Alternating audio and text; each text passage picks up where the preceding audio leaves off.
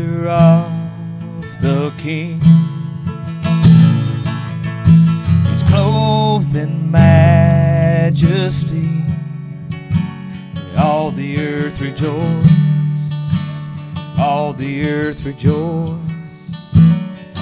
He wraps himself in light. Darkness tries to hide. Trembles at his voice. Trembles at his voice. How great is our God. Sing with me, how great is our God. And all will see how great is our God.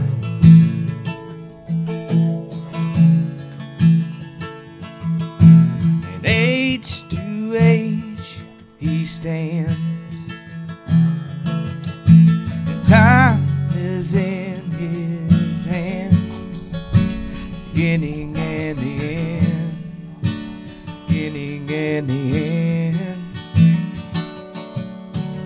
God and three in one.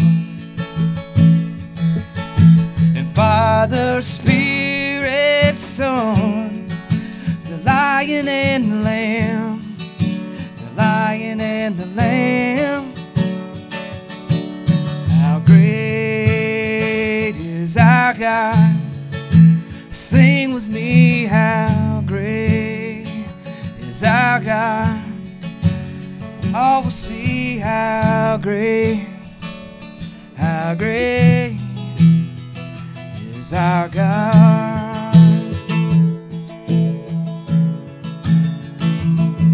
He's the name above all names. You're worthy of all praise. My heart will sing how great is our God.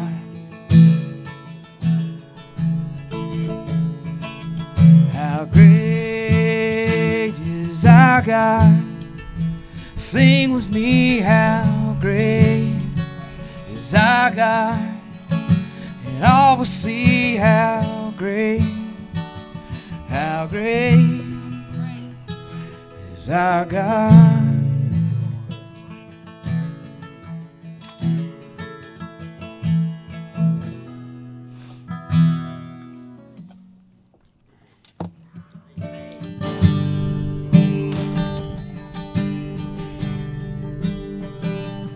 You are beautiful, my sweet, sweet song.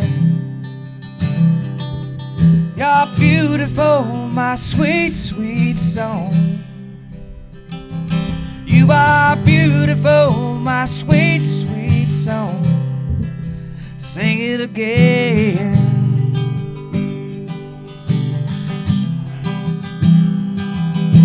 You are so good to me. You heal my broken heart. You're my Father in heaven. You are so good to me. You heal my broken heart. You're my Father in heaven. You are beautiful, my sweet, sweet song. You are beautiful, my sweet, sweet song. You are beautiful, my sweet, sweet song. Sing it again.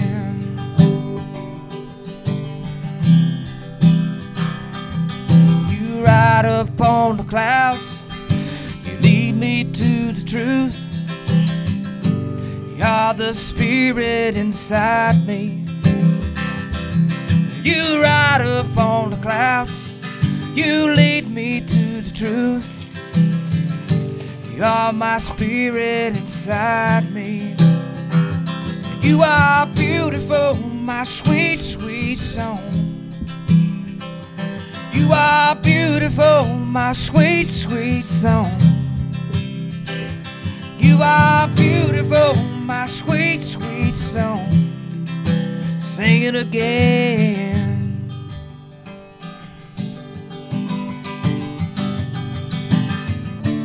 You are my strong melody.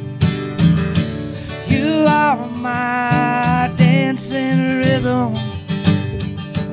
You are my perfect rhyme. I will sing to you forever.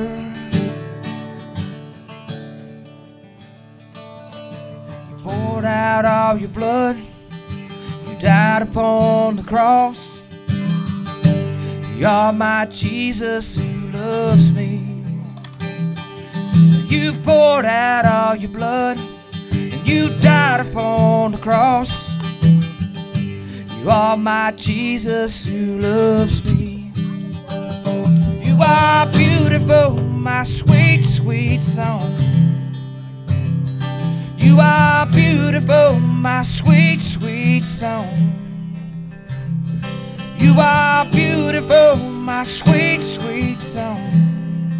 Sing it again.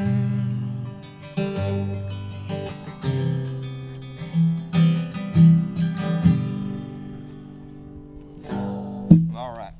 Keith, you're up.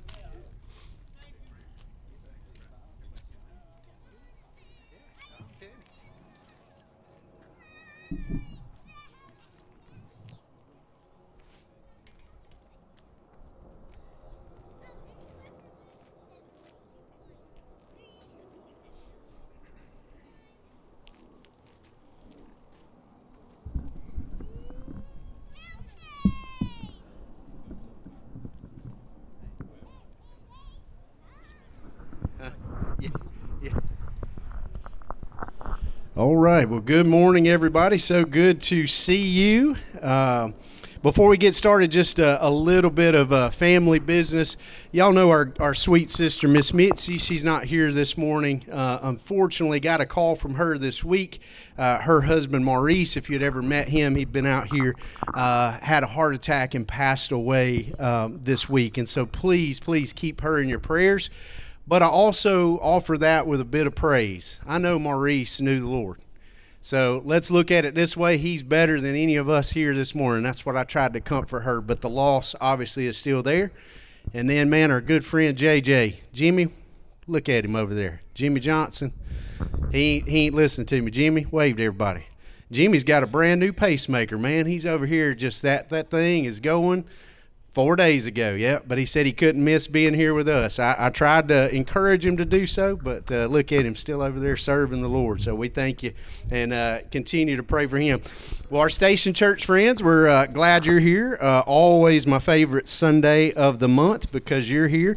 That's some of my people. I love them and thank them for being here this morning. Recap, before we get into last week's recap, I just want to remind you, and they should be out on the table today, the I Am Second bracelets. We've talked about that, our New Year message, about our attitude, that we want to continue to put God first, along with others, ourselves second. And that if we armed ourselves with that attitude, man, what a wonderful place this city, even spreading out into our county, our state, our nation, and into our world. So grab one of those today and just use it as a reminder. I said, even if you don't wear it, put it somewhere where you see it. So if you've been with us for a while, we've been in the book of Matthew. If you watched online, you've seen that. Last week, we talked about the calling of Matthew, right? This hated tax collector. And the beauty of the story of when Jesus goes to Matthew, he says two words. He says, follow me, right? Anybody in the back remember that? Follow me. And it said that when Jesus said this to this hated tax collector, that Matthew was a beautiful, shining example of what we too should do. It says that he rose and he followed him. How beautifully simplistic that is, right? That he just followed Jesus when Jesus offers that call. And we pray that you do the same thing here today. If you've never heard that call of Jesus, that when you do, and he says, follow me, that you too rise and follow him. If you already have accepted that call, that you fall back in love with that calling, right? And then Jesus added the thing after this. He calls Matthew, and as the religious leaders often do, they come to Jesus and they said, Now, actually to the followers of Jesus, they said, why does your teacher have dinner with the tax collectors and sinners? Can I just stop? I'm so glad he did, right? I'm in that boat. You're in that boat. And that's who Jesus came. In fact, he even kind of, if I'm honest, maybe a little bit of holy sarcasm, talks to these self-righteous Pharisees and knowing what they said, and he says, I didn't come for the righteous, maybe AKA the self-righteous like you. I came for the sick. I came for those that desperately know they can't do it on their own, that they need a Savior. I'm him, right? I came for those that are sick. It's not the well that go to the doctor. And so that's what we're coming out of. We'll go into another portion of Matthew today, but that's the setting kind of where we were at. So today, we're going to get another set of questions to Jesus. Jesus is always being questioned. Why are you doing things the way that you're doing? Because it's absolutely different from anything they had ever seen, right? Kind of upside down mentality, this kingdom mindset that is so just counterculture, right? It still is today. In fact, if you find yourself blending in too much to the world in our church life or whatever, something's off, right? He didn't call us to do that, right? He called us to stand out and to be different, that light on a hill as he refers to at times. But this question is going to come from a well-meaning group of people. It's going to come from some followers of John the Baptist, and they're going to ask Jesus a very important question, because if you remember John's ministry, he is the one that is preparing the way, right? It's almost a description of John's life, the forerunner of Jesus Christ, that he is the voice crying out in the wilderness, this bearded fellow that if you look at our beautiful friend Bryan, probably looked a lot like him, right? Except with camel hair and locusts and all that crazy other stuff that maybe Bryan does, maybe he doesn't. I don't know. You can't ever trust a guy that looks like, no, I'm just kidding, you can. But right, this wild kind of looking fella, and people would see him, and his whole mission is prepare the way of Jesus, right? Prepare the way of the Lord. In fact, it said that when, I believe it was in John the Baptist is sitting there and Jesus walks by and he simply says a statement like this. By the way, John the Baptist had gained this immense following. People are out there, they're listening to his messages, he's baptizing people, but what does he do? He takes the attention off of him, it never really was, off his ministry, and he says, behold the Lamb that takes away the sins of the world, right? Like that's what it's about. That is who it is about. And so these disciples of John the Baptist, they've been all about preparing the way for Jesus. I want to give you a little side note here. I want to take the pressure off of your life of being a follower of Jesus. And you say, man, I know I'm called to go, right? That's the big command Jesus gave, is to go and to make disciples. I want to take the pressure off. You cannot save anyone. You can't. You couldn't save yourself. I could not save myself. There is a need for the Savior, but here's what you can do. You can prepare the way, right? That's what our job is about. Prepare the way for Jesus, just like John the Baptist in a sense. Not for his coming, but for the preparation for people to receive him as Lord and Savior. And so that's where we're at today. These followers that have been preparing the way, they go to Jesus and they ask an important question. And it was a question that they really didn't understand why Jesus did some things that he did, and honestly why he didn't do some of the things that he saw others doing. Here's the passage today. We'll read, pray, and then discuss just for a few moments. So Matthew chapter 9, starting at verse 14, it says, then the disciples of John, he's speaking of John the Baptist, came to him, Jesus, saying, why do we and the Pharisees fast, but you and your disciples do not fast? And Jesus said to them, can the wedding guests mourn as long as the bridegroom is with them? The days will come when the bridegroom is taken away from them, and then they will fast. No one puts a piece of unshrunk cloth from an old garment, for the patch tears away from the garment, and a worse tear is made. Neither is new wine put into old wineskins. It is the skins that burst, and the wine is spilled, and the skins are destroyed. But new wine is put into fresh wineskins, and so both are preserved. Maybe some words in there, it's like, what in the world, Jesus, are we talking about? We'll try to do our best to unpack that and pray through together. So let's pray. Father, we pray that you give understanding this morning Holy Spirit, I believe this with all my heart. You don't need me to explain. You can speak to hearts directly. And so we pray that your voice is the loudest out here. But God, you've given me a word, and so we trust that's from you. But Holy Spirit, we ask you continue to speak in that process, that you be the loudest voice out here today in each and every heart and soul. And so we pray and we ask this in Jesus' name. Amen. All right, so the setting. Jesus had just called Matthew. Now he's been accused hanging with tax collectors and sinners in this misfit kind of ragamuffin, community that he's building. And again, I'm so glad that he did. But I want to tell you here, I don't believe the primary question is about fasting at all. I believe the primary question that John's disciples are asking, again, think about what they've been doing. They are the preparers of the way. The one that was to come, the Messiah that is coming, their job was to tell others the kingdom of God is at hand. I think the primary question that they're asking, are you really him? Right? They've asked it a few times, and they will again in Scripture. Are you really the one? In fact, one time Jesus tells them in Scripture, just go tell John all that you've seen and heard, right? The feeding of the 5,000, raising people to life, healing people, that a paralytic that was raised down through the roof, right? All of these things. Just go and tell them what you've seen and heard, and what Jesus is saying, that'll be enough for John. John will know that I am the Christ. And so keep in mind, that's really their primary question. And this is the guy they've been preparing the way for. And in fact, I believe that here, when they're talking about, they said this, we fast, right? Jesus, why are you not doing this? Why is your disciples? In fact, if you go back, Jesus has already taught about fasting. And so they've got to have the mindset, Jesus, we've heard you teach about fasting, yet we never see you guys do it. Why don't you and your disciples fast like we do, or even the Pharisees?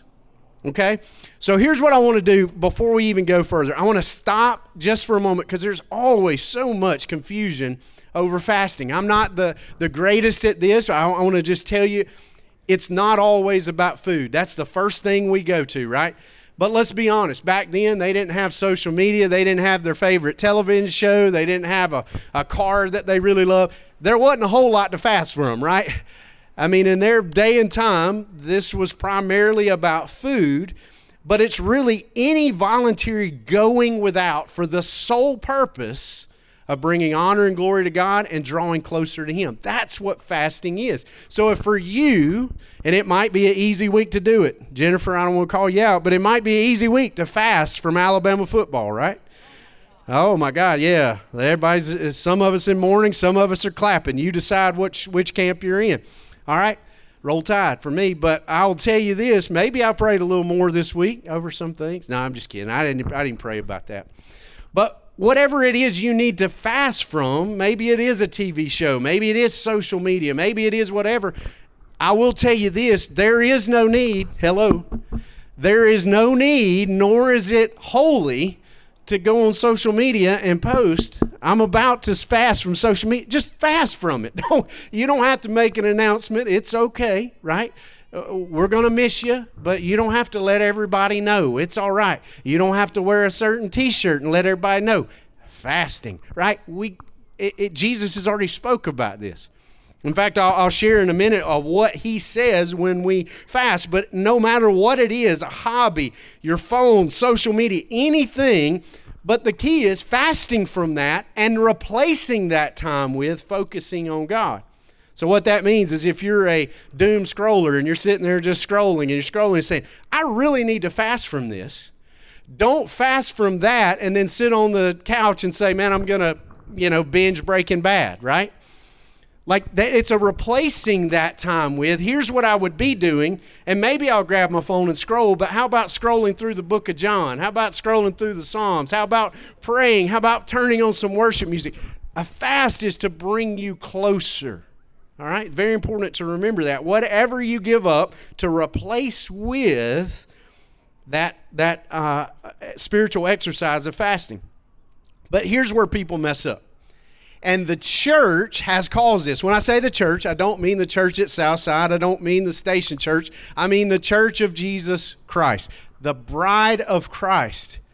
We have taken fasting and put it in some spiritual exercise along with a lot of other things as if we are gaining more approval or love from a holy God. Pressure off. We at this place are trying our best to live in a life in our religious hearts of taking Jesus at his words when he said it on the cross. It is finished. There is no more you have to do except believe in faith. You can't make him love you any more than he does. There is no greater love than when a man lays down his life for his friend. A man has done that for you for redemption's price, to get things back the way they were on your first page of your Bible before sin enters the picture. That is what Jesus came for. We talked about it on Christmas. The manger was for the cross. He came for redemption's story, and we believe it is finished. So do not fast to earn approval. Do not fast to earn more love. Do not fast to make yourself feel good. Fast to replace that, whatever it is, with a closer relationship with God, because you desire that and he desires that and you want to be close with him. Everybody tracking with that this morning? Not to earn approval, not to have some special place in heaven. Pressure's off. You're in. If you know him, you're in. Now, if not, that's a wonderful place to start. That same call that was offered to Matthew is offered to you today. Jesus says, follow me. And so the church has messed that up. Christ's sacrifice, I'll tell you this, either paid it all or it didn't. So don't try. Don't take that gift and say, well, I got to add a little. There are no bonus points in the kingdom of heaven. He loves you. He loves you. He loves you. You are the pinnacle of his creation. And you say, man, I'm nothing but a dope addict. Pinnacle of his creation. Man, I prostituted myself out last night. Pinnacle of God's creation. I don't care what you've done. It's more about what Jesus has done than what you have done or ever will do. Amen? That's the goodness of God. I can't explain it except that grace is an unmerited favor that we do not deserve. All right? And so here we go. Back to John's disciples.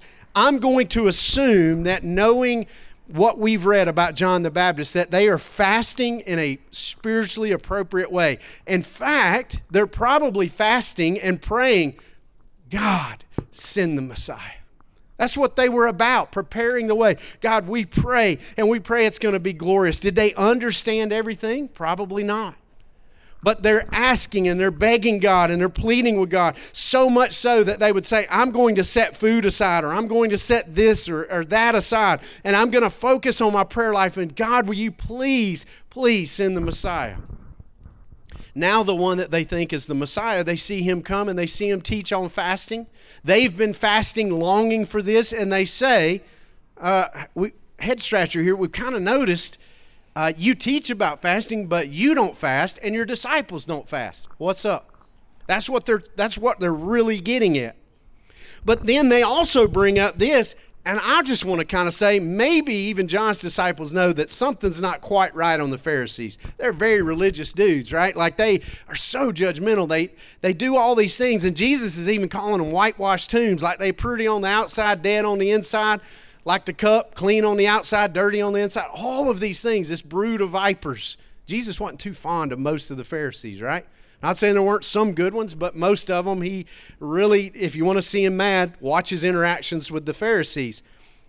I'm just going to go on and speculate that as John's disciples say this, heck, even the Pharisees do it, right? Like, Jesus, we think you're the Messiah.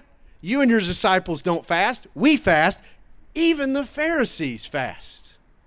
But I have to go back to the Sermon on the Mount. Listen to what Jesus says, and I'm just going to assume that most, not all, most Pharisees were in this camp. When you fast, don't make yourselves look sad like the hypocrites. They put a look of suffering on their faces so that people will see that they are fasting. I just want to say, maybe you've encountered, or maybe, God forbid, like me, in your past, maybe you had a Pharisee past. I've shared that before, that before God called us to this and broke our hearts in a lot of ways, I probably resembled a Pharisee more than I did anybody else, keeping all these rules and checking the boxes so that God would love me more. God help me, that's where I was at. But I'm proud to say he's broke me free of that. but it still raises its head sometimes. I still can get that mindset. But God forbid we've been this person or met someone like this and they look all doom and gloom, and this is what Jesus is saying. You go up to them, man, what's wrong? I'm fasting. That's your reward right there. Jesus has said that so many times. It's like your long prayers, your hypocrite ways, all this stuff. If you're doing it for man's attention, by God, that's what you got. Just save it. Don't bring yourself through the pain of a fast or any kind of sacrifice. If you're doing it for man, it doesn't count. So just don't do it. But now if you want to reach a place, say, God, I want to be so close to you. What can I do? Maybe he calls somebody out here today. I want you to fast from this. Maybe consider doing that. With the mindset, I may not tell anybody. Now, it's a good idea if you're married. Hey, mention to your spouse. It's okay. You're one anyway. Mention to your spouse, hey, just so you know, like if it's food, that takes away any awkward conversations. I've seen people do that before. No, I'm good. And then they keep pushing food on. That way you don't get into that. Just, hey, listen, I'm going to go through a whatever day fast. Leave it at that. You don't have to tell anybody else. Like, you can let it go. It's between you and God.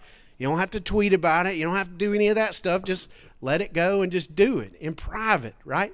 That it's between you and God, because it's to draw each other closer. And so that's what Jesus is saying here, right? That these hypocrites, they do it to be seen and to, why are you so doom and gloom? Well, I'm on a fast for the Lord, right?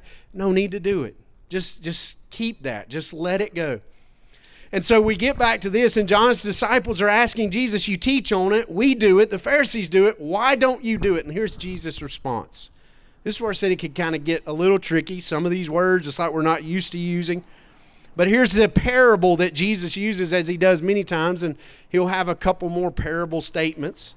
Instead of just a plain answer that sometimes we would love that he gave back then, guess what? He still does it today. Sometimes we would love that plain yes or no, and sometimes it's a series of events that teaches us. But here's how he answers. Can the wedding guests mourn as long as the bridegroom is with them? I want to stop for just a second, a side note. A lot of times today, and even more so back then, people would fast when they were in periods of mourning, great hardship. And so Jesus is drawing this comparison of grief and mourning and all these things. But here's Jesus' simple answer found in this parable, okay? And he's going to have a couple more in just a second, but a simple answer. Think about who they're talking to. It's God.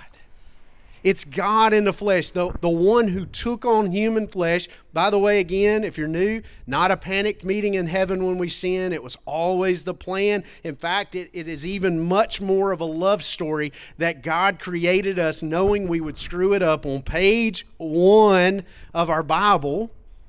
And it was always redemption's plan to come and set things back right. That's the greatest love story ever told. I know some of you out here think The Notebook is it. I know some of you think, man, this novel, the gospel of Jesus Christ is the greatest love story ever told. He paid redemption's price. And so they're talking to God in the flesh. He is the Messiah they've been waiting on. He is the one that their souls have longed for. When they would fast and when they would pray to a holy God, would you send the Messiah? He is that person, right? And so Jesus is basically saying this. He was and is redemption. And he's saying, why should they? Why should they fast? One, you don't get any closer to God the Father than Jesus is. In fact, John 17, he prays that same kind of closeness for you and I. Did you know that Jesus prays for you? He prays for his disciples back in John 17. It's called the high priestly prayer. And when he does, he also says, not just them, but the ones that will listen to their word. He's praying for you. And here's what he prays. Father, that they be one like you and I are one.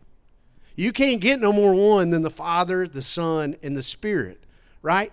All these different, ways that we relate, but yet the same, right? The triune God. And he says, let them be one like we are one. And so Jesus is telling John's disciples, he said, why should they fast? I'm here.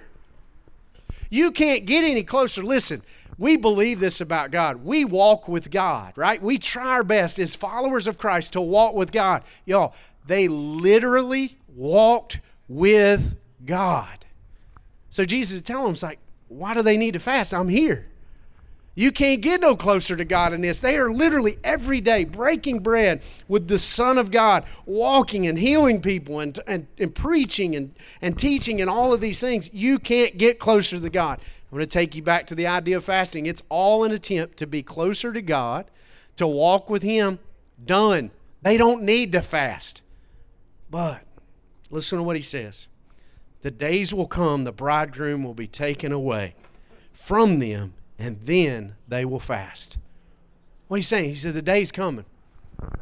You know what Jesus, man, listen, y'all probably get tired of me talking about it. It's okay. I'm going to talk about it probably again when we're in the Gospels. The Chosen is one of the best representations I've ever seen of Jesus on the screen. And here's one of my favorite moments. It's the wedding at Cana. Jesus is about to turn water to wine, and I'd never thought about it until I saw that show. He has a moment where he's standing over that water filled in those vases, and he sends people out of the room. This is extra biblical. It's in this show. I'm just telling you, but I believe there was a moment like this. And Jesus is standing over that, and you can tell there's this moment of contemplation. This is about to set everything in motion. He even tells his mom, his mother Mary comes to him and says, they're out of wine. He's like, why do you come to me about this? This ain't my party, right? And in The Chosen, it's a beautiful, like the mom kind of looks at him like, come on, you're Jesus. I know you can handle this. He says, it's not my time. But he goes ahead and does it. And when he's standing there in that moment of that scene, he's standing there and he's like, this is about to set everything in motion. What do I mean? The cross. He knows that. He knows that in this moment when he's talking to John's disciples and he says this, why do they need to fast? The bridegroom is here. But one day, the bridegroom will be taken away. Then they will fast. What's he talking about? The cross. He knows that the cross is coming. He knows that he will be placed in a borrowed tomb. He knows 3 days later he'll arise. He knows that for a short time he'll walk with them physically again. And then he's going to ascend, giving the command, go and make disciples. That's when they'll fast, because I won't be here. But one day, there'll be a reuniting. That's when they'll fast. There's no need to fast right now. I'm here, but one day they will. He gives two more quick parable type explanations, and this is where the weird part, piece of unshrunk cloth and new wine into old wineskins. What in the world, Jesus, are you talking about? I believe both of them relate to the new covenant. The new way of life, the life that is unfolding before their very eyes. By the way, a new covenant, but it's really the covenant that was always talked about. From the first page of the Bible, there will be one come that defeats the enemy. It's Jesus. Jesus was always the way. The Old Testament, it was a faith looking towards Jesus, right? The New Testament church, Jesus was there. They saw him, so they were able to look directly at him. And then us in the age of the church, we look back. It's always been about faith in God through Jesus Christ, through the promised Messiah, the Messiah they saw in person, or the Messiah that we read about. And so both of these relate to that new covenant. I'll talk about the unshrunk cloth. I believe that back then, like everything, cloth was expensive. Right? I can go back and hear stories of my dad talking about, and this is a typical old person thing to say, right? All you guys with your fancy holes in your jeans, he's like, we used to be embarrassed about that, right? And mom and dad would put patches on it, and we'd be embarrassed that we had to patch. But that's what they did. It was cheaper to patch those jeans than to go out and buy a new pair that they couldn't afford. Now we buy them with holes already in them. Go figure, right? But we get to that place, and it says this, that cloth was expensive, much more cost-effective to do this, but you had to have the right patch to match. If you use the wrong material, this unshrunken cloth that they were talking about, if you didn't use it and it didn't repair it right, it was of no use, and it wouldn't accept the repair, right? And so it's very much an idea of Jesus here saying, repairing this old garment, the old ways. Jesus is coming not bringing religion, he's bringing relationship. It never was supposed to be about religion, but man had taken it and they had made this thing. And he's like, what I'm bringing, if you put it in this, it's not going to fit. You see, here's the beautiful thing about Jesus. I want everybody to pay attention to this. Jesus is not here to mend the old ways. He's here to make all things new. He's in the process of it right now. I believe that one day, everything that was lost at Eden, and even better yet, to make it more personal, I want you to take this to heart. Everything that you've lost in Christ, one day you'll get back. That means loved ones. That means any kind of sickness, any kind of hardships or whatever. He's keeping score. Life isn't fair. We're in a broken world, and God forbid, I say this all the time, don't let something happen in your life where a cancer comes up to somebody you love, or a loved one passes, or any of this. You say, well, it was God's will. No, it wasn't. God's will was perfection in the garden. We chose that way. We chose our own way, and He was gracious enough to say, I'm going to buy it back and set it back to that again. But sin, the temptation of sin, locked up forever. My friend out here, and I want to tell you, I mean this with all my heart. You can be an addict and love Jesus. Does He want a better way? Absolutely. But my friend that's an addict, and I pray the day comes this side of glory, but I can tell you one thing's for sure. One day, not only will you not sin, you won't even have the temptation to, because all things good is what we're going to be about. You say, man, I don't know a reason to give my heart to Jesus. How about that? That the temptation won't even be there. You're going to be focused on everything that is good and holy and right. You can't do that now. Sin's going to creep up. There's going to be things that happen, but one day you will, because my Jesus, your Jesus, is in process right now. Everything new. It says it right now, that behold, I am making, in the process of, all things new. It's a beautiful, beautiful story, and we get to be a part of it. And then my wine drinker's out here. He gets into using, we know Jesus is about wine. That was His first miracle, right? Turn the water to wine. So my folks that say, man, Jesus didn't drink, it was grape juice. They said it was the best wine they'd ever had. They was kind of worried about folks getting drunk. I've never been drunk off of Welch's. You notice that little pause there. You know what I'm saying? I've never been drunk off Welch's, but they seem to be worried about it. So Jesus is using this wine. Take that for what you want. Apologize to my Southern Baptist friend. I'm back from that background, but God bless the new wine and old wineskins. Here's what he says. The new wine will expand and burst the old wineskins. New wine demands new wineskins.